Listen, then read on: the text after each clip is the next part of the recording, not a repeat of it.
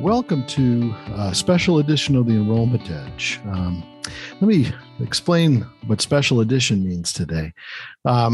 We've been doing the Enrollment Edge here at Enrollment Fuel for going on 2 years, and it was kind of an experiment at the beginning, and we kind of jumped headlong into it, and lo and behold, a couple of years later, we made it work, and we're still doing it. This is a special edition because it's paying tribute to a very special person that we lost this year in June. Our producer, Allison Walls, produced the Enrollment Edge, came into it with me and kind of was the experiment. And she's a fearless person, and she decided that she would want to produce it with me. And we lost her this year. And it's been one of those moments of difficulty and challenge and celebration and sorrow all at the same time. Allison was one of those very special people, and I think the world has lost one of the best people that we've had. But this edition was interesting because at the very beginning, Allison and I didn't know if we could do this. We started to think about what the topics might be and so forth, and we came to a conclusion that we probably should do an experiment, maybe a test episode.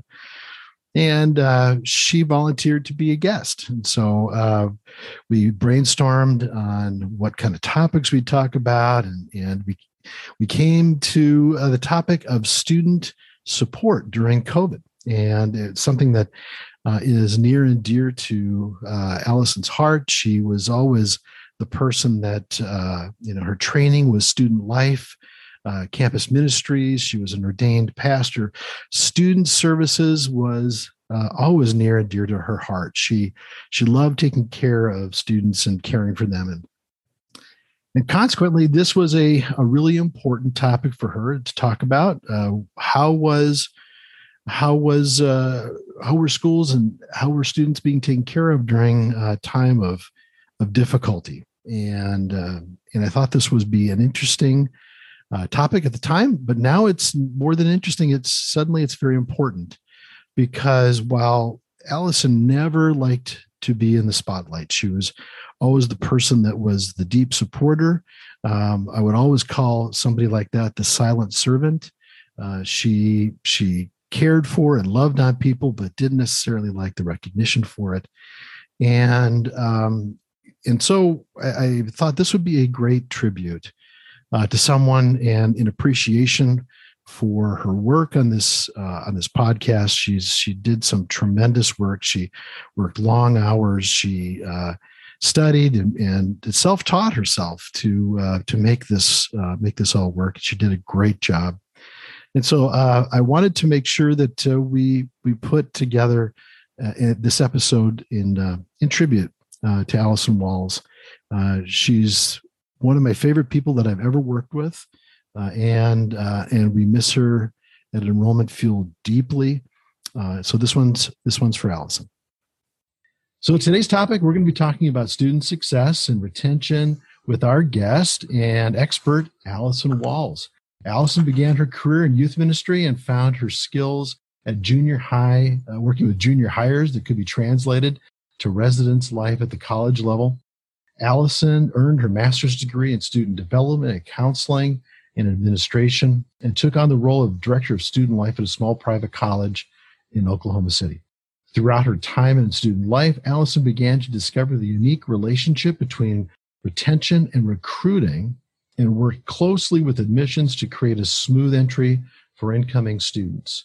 In doing so, Allison became passionate about the impact the students possess in communication and relationships and have overall student experience. Welcome to Enrollment Edge, Allison. We're glad to have you today. Thank you. Man, that made me sound a lot cooler than I think I am.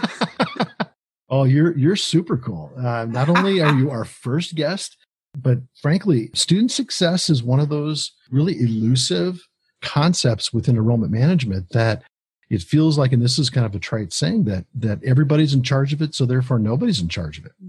So, yeah, and that definitely is seen on a small school scale, a little bigger, I think, because you have you don't always have dedicated positions to advisors and testers and those kinds of things. So everybody starts picking up those pieces.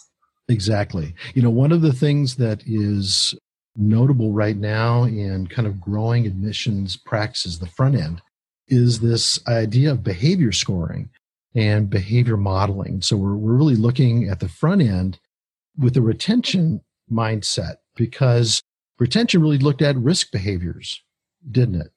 Yeah. And honestly, we had used for several years some sorts of behavior scoring for retention, whether that is an early alert system where a coach or a faculty member could throw in a form or throw up a flag and say, I'm worried here. Something is happening here. And that gives us an early alert to intervene before maybe a failing grade or before a dropout situation. And so I think the same can be true in admissions in a really, really effective way, because you're seeing who's rising to the top, but you're also seeing who might be dropping off your list of interested students. And so that gives you a lot of room to work on yield between the point where you are introduced to a student and they are become a butt in the seat on day 10 or census date. So I think it gives us a lot of opportunity to kind of measure in that in-between time who's most interested, but who can we gain that maybe isn't talking to us, but they're doing a lot of things to hint towards interest. So looking at both small college, private colleges, large colleges, community colleges, student success can be defined in a number of different ways. I think bottom line, we talk about student success, get them back the next year, move them towards graduation, get them back the next year. So if that's our point on the horizon, we're wanting to get them back that second year and so on. What from first year to second year were the biggest challenges that you saw, that you see now in bringing students back year two? I would add that there's maybe an even earlier line that we have to get them to jump, and persistence just into that second semester. We have several things at play. And I think this current environment this year with COVID-19 has maybe heightened those, but not necessarily changed them. I think we see students who are really struggling financially to make tuition payments, and that maybe they have scraped together enough and mom and dad are able to contribute enough to get one semester or 1 year under their belt, but then everything's wiped out from there forward. And so how do they kind of keep scraping together? And that could be aided. The issue could be aided if an institution kind of lets things roll from semester to semester and says, you know what, you still owe $3,000, but that's a low enough balance that will let you start classes in the spring. But now it's $6,000 before you can start classes in the fall. And so we see that happen, and it's for a good reason, right? That we're trying to retain those students and not lose them in that first semester. And so I think having our eyes really on that financial aid piece really early, and not just looking at how do we pay for this semester for those incoming students, but what is a sustainable system that we can put the student through, maybe some recurring scholarships, maybe some academic aid if they retest and they test. Well, now testing is complicated this year, but if they can retest and get into a different scholarship bracket, what are the things that we can do to help them get some sustainable funding? I think is really important. Federal work study comes into that, jobs on campus, and all of that gets complicated. But I think sometimes in a recruitment mindset, we're working on just getting them in the door that first year. But the problem with that is if we can't build something sustainable, whether that's finances or grades or parents and family involvement, we're going to lose them the second semester. And then I have to recruit 2 students next year to make up for that. Exactly. And so I think finances is back to your question, finances is a huge piece. Academic adjustment is another huge piece. You know, some students will walk in from a particular high school and not really have a big adjustment academically to colleges. They were prepared well in their high schools. They were maybe just kind of knew how to learn. I don't necessarily think students are smarter or dumber than other students, but I think some students are prepared to learn differently. That is better for college environments. And it's a little more self-driven in college than high school. And so motivation is a big factor in that. And so I think we need to be conscious of that in recruiting and even that first semester programming, first year programming. How are we preparing students to learn differently and to be self-starters on that level? Because we see students every year, right, that end up on probation the first semester because they thought high school was going to be the same as college, and they hang out and eat pizza till 4 a.m. in the residence hall and then play video games for another 2 hours and then try to skate through class the next day. And so it's that mixture of freedom for really the first time, and then also a different academic scale that they're not used to. So I think preparing students to go into that kind of first semester in a different way really can help. And then I think the third piece is the people that socially just are not connecting, whether that is a transfer student that comes in and never really figures out how to make friends. I always really was kind of focused on our commuter students because a lot of times they're just living in extended high school and they're still living at home. How do we connect them to campus, not just to other students, but also to organizations, to faculty, to mentors, to librarian that they might connect with? And I think that's really important. One of the key tools, I can't remember where I heard this, but one of the things that has always stuck in my brain about retention is if a student has to tell 10 or more people that they're leaving, they're much, much, much less likely to leave. So who are those 10 people in every student's life? Who do we build in? We have coaches, we have faculty, but it has to be faculty that they know and that they have a relationship with, right? So mentors, student affairs personnel, RAs, RDs, student activities, and advisors, and a student success coach. How do we build those people? You know, at one of the institutions I worked with, our financial aid officer for freshman students was so incredible. She had a relationship with every single one of the students coming in. Well, that helps because they feel like there's somebody they have to tell if there's an issue and they're going to have to leave. So I'm always constantly thinking about that social aspect of how to plug them into the campus community in a major way. So you bring up several points, just to reiterate: financial aid, money, cost, expenditure, maybe unforeseen, maybe not realistic at the very beginning when students enter school, what that debt load is going to be, what looks like, the parents' involvement, students versus parents, portion of the pie, paying for school, the academic adjustments. So many students change majors. They're moving, slight adjustments within programs that are far afield from one to the next. And those adjustments are difficult, but adjustments also being able to just understand how to do college and the expectation for college. And then you talk about socially, not being connected and a design of a school to try to draw them in. But one of the things that seems to kind of connect all of them, a thread, is pressure. The pressure to make it through, the pressure to do well, the pressure not to waste money, the pressure to find a degree that you're going to love from the day one and find your career in. Talk a little bit about, as a student life development person that's going to be working with students, that anxiety and pressure is tremendously difficult to work with, isn't it? I think, yes. I don't think we can underestimate stress, anxiety, and pressure on those first-year students, or all students in general. And I think this year, 2020, is just exacerbating that. Not only do you have the same pressures that have come from 2019 and before, but you also now have a job market that doesn't look good for anybody right now. Right. You have rising student debt. You have uncertainty in how things are going to look and change. I think that a lot of these changes we've had in 2020 are going to stick with us. How many companies are going to stay remote?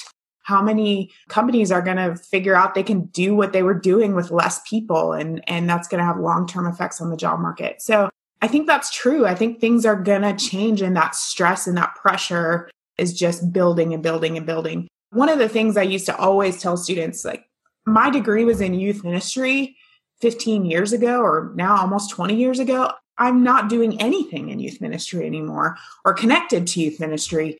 So I think taking that pressure off that I have to pick the one thing that I'm going to do for the rest of my life. Right. Yeah. Our parents' generation did that. They found one job and they were in it forever. But that's so rare now. That doesn't happen anymore.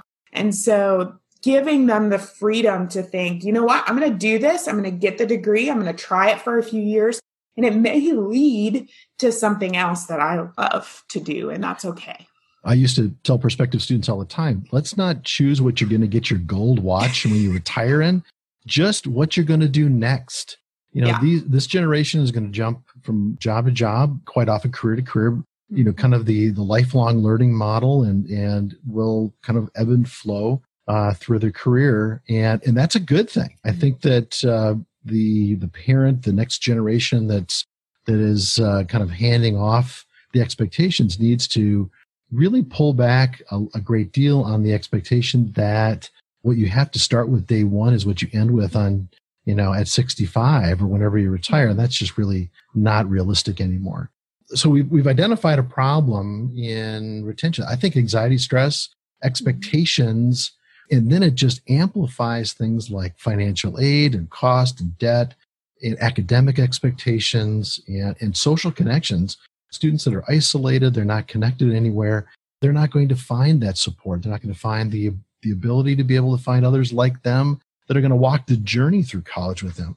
So from the student life practitioner standpoint, what are those things? What are the strategies that are showing promise with this generation to work other than increased meds? We just don't want to continue to medicate these students. What are the things that are going to help them from the college practitioner's point of view? So we shouldn't be handing out Xanax in the residence halls? Is that... Yeah, Yeah, I think not that I don't have any problem with medication. I think that it definitely is necessary and helps students and parents and everyone alike at different times when it's necessary. But I do think there's other things from a programmatic standpoint that an institution can really do to push us toward a healthier, holistic life for our students. One of the things that I always was a really big proponent of is just mental health programming. I know a friend right now in residence life who has created a socially distanced community for journaling. And so their residence hall had an event where everybody could pick up a journal packet and kind of create their own journal. Now, obviously, this is a little bit geared towards women, but she did this event where they could pick up their journal. They could create it however they wanted to. It was kind of a craft project. They had all kinds of craft supplies in it. And then every day on social media, there was a journal prompt. And it allowed students to kind of work through some of their issues with COVID, some of their issues with isolation that they were feeling, and still promote social distancing, but also encourage them to get outside and take a walk and think about this question while you're outside. So I think mental health programming doesn't have to look like go to this suicide prevention seminar, which definitely has its place on a college campus, let me tell you. But I think it can be a little more subtle than that and a little bit more approachable than that, and just encouraging students to talk through their issues. Social media is a huge, huge tool for that.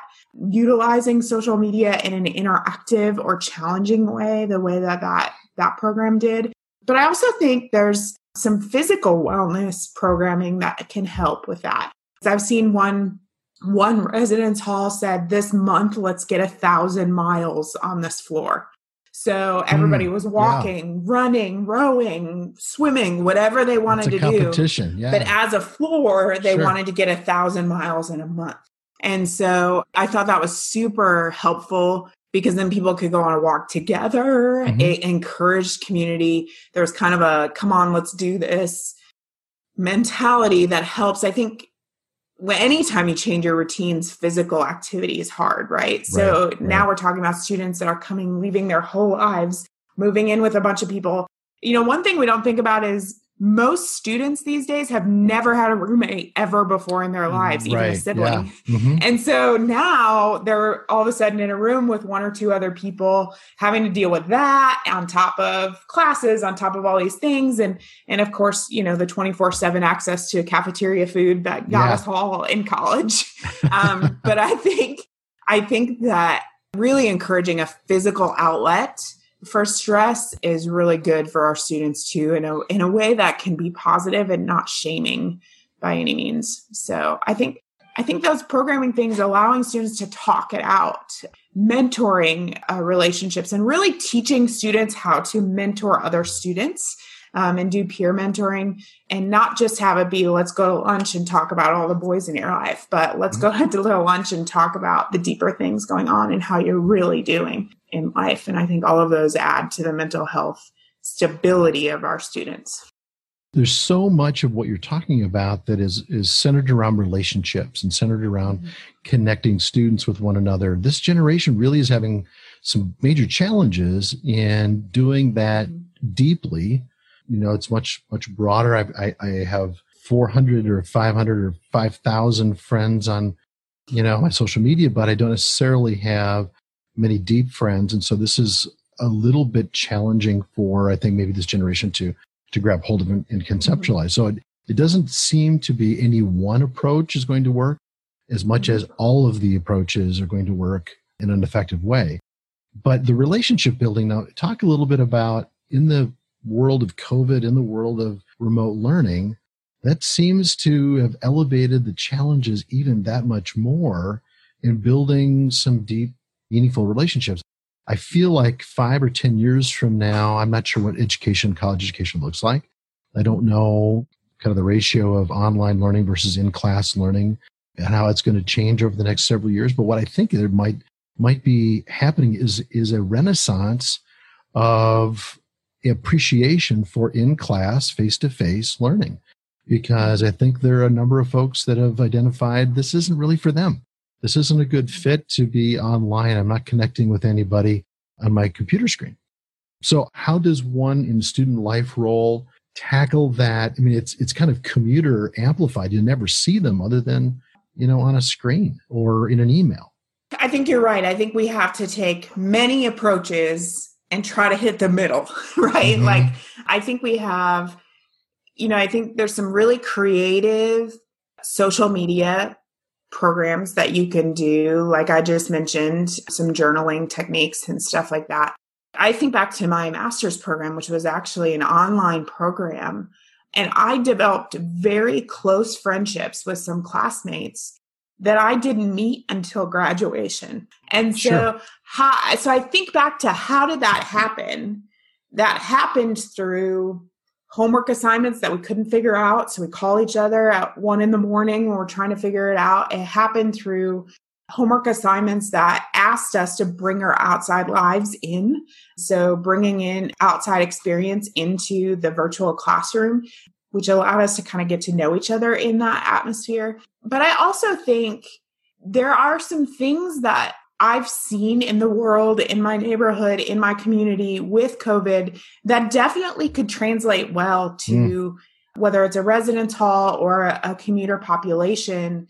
I think about the teddy bear search. I don't know if you saw that in your neighborhoods, but my neighborhood, was feeling so much emotion for these kids that are kind of trapped inside and had no way to interact or have anything fun going on. So on our neighborhood Facebook group, it started popping up, just put a teddy bear in your window. And it became like a hunt and find for all of these kids, where they could go on a walk with their family and try to find particular bears, or try to, and I think those kinds of things that we can do, whether it's a scavenger hunt, across campus. And, I often have thought about geocaching and how, man, that could really take off in 2020 in a way that it was popular, 10 years ago? I don't even know.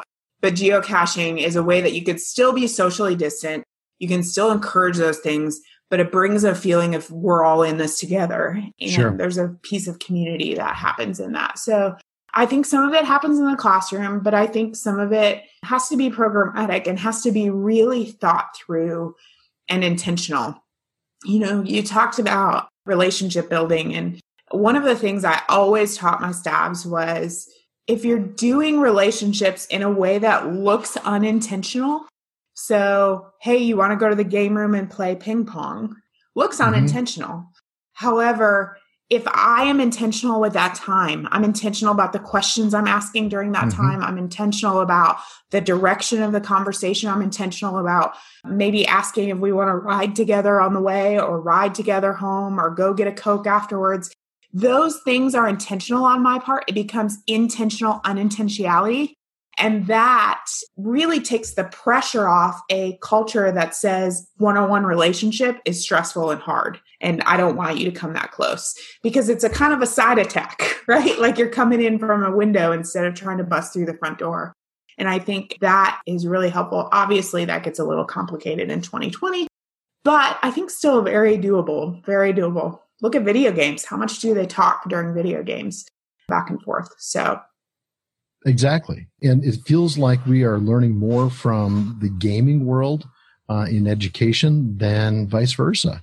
We're learning more how to relate to students and their lives and how they interact with one another. And in the end, the jury's still out, but will that impact their affinity, their loyalty, their determination to finish, their connection to faculty and staff and students and their friends and their community in a way that will keep them to graduation, that keep them to the point where they've earned that degree and they can now take that degree into their careers. So, and I think that we see that in Enrollment Fuel itself, right? Like we have figured out that gamification sometimes on the recruiting end helps students feel connected faster. So creating some sort of game digitally where they're tracking points or logging in to see who's near them and doing those kinds of things makes them feel connected and increases yield because they feel connected from the very beginning instead of waiting till they're on campus to feel that. Right. You've been listening to The Enrollment Edge. Please join me again when we'll dive into yet another hot topic for college enrollment and marketing leaders. The Enrollment Edge is sponsored by Enrollment Fuel, a full-service student search and marketing company. Student recruitment is always changing. Maybe your college can use a trusted partner. I'm your host, Jay Fedge. Thanks for listening in.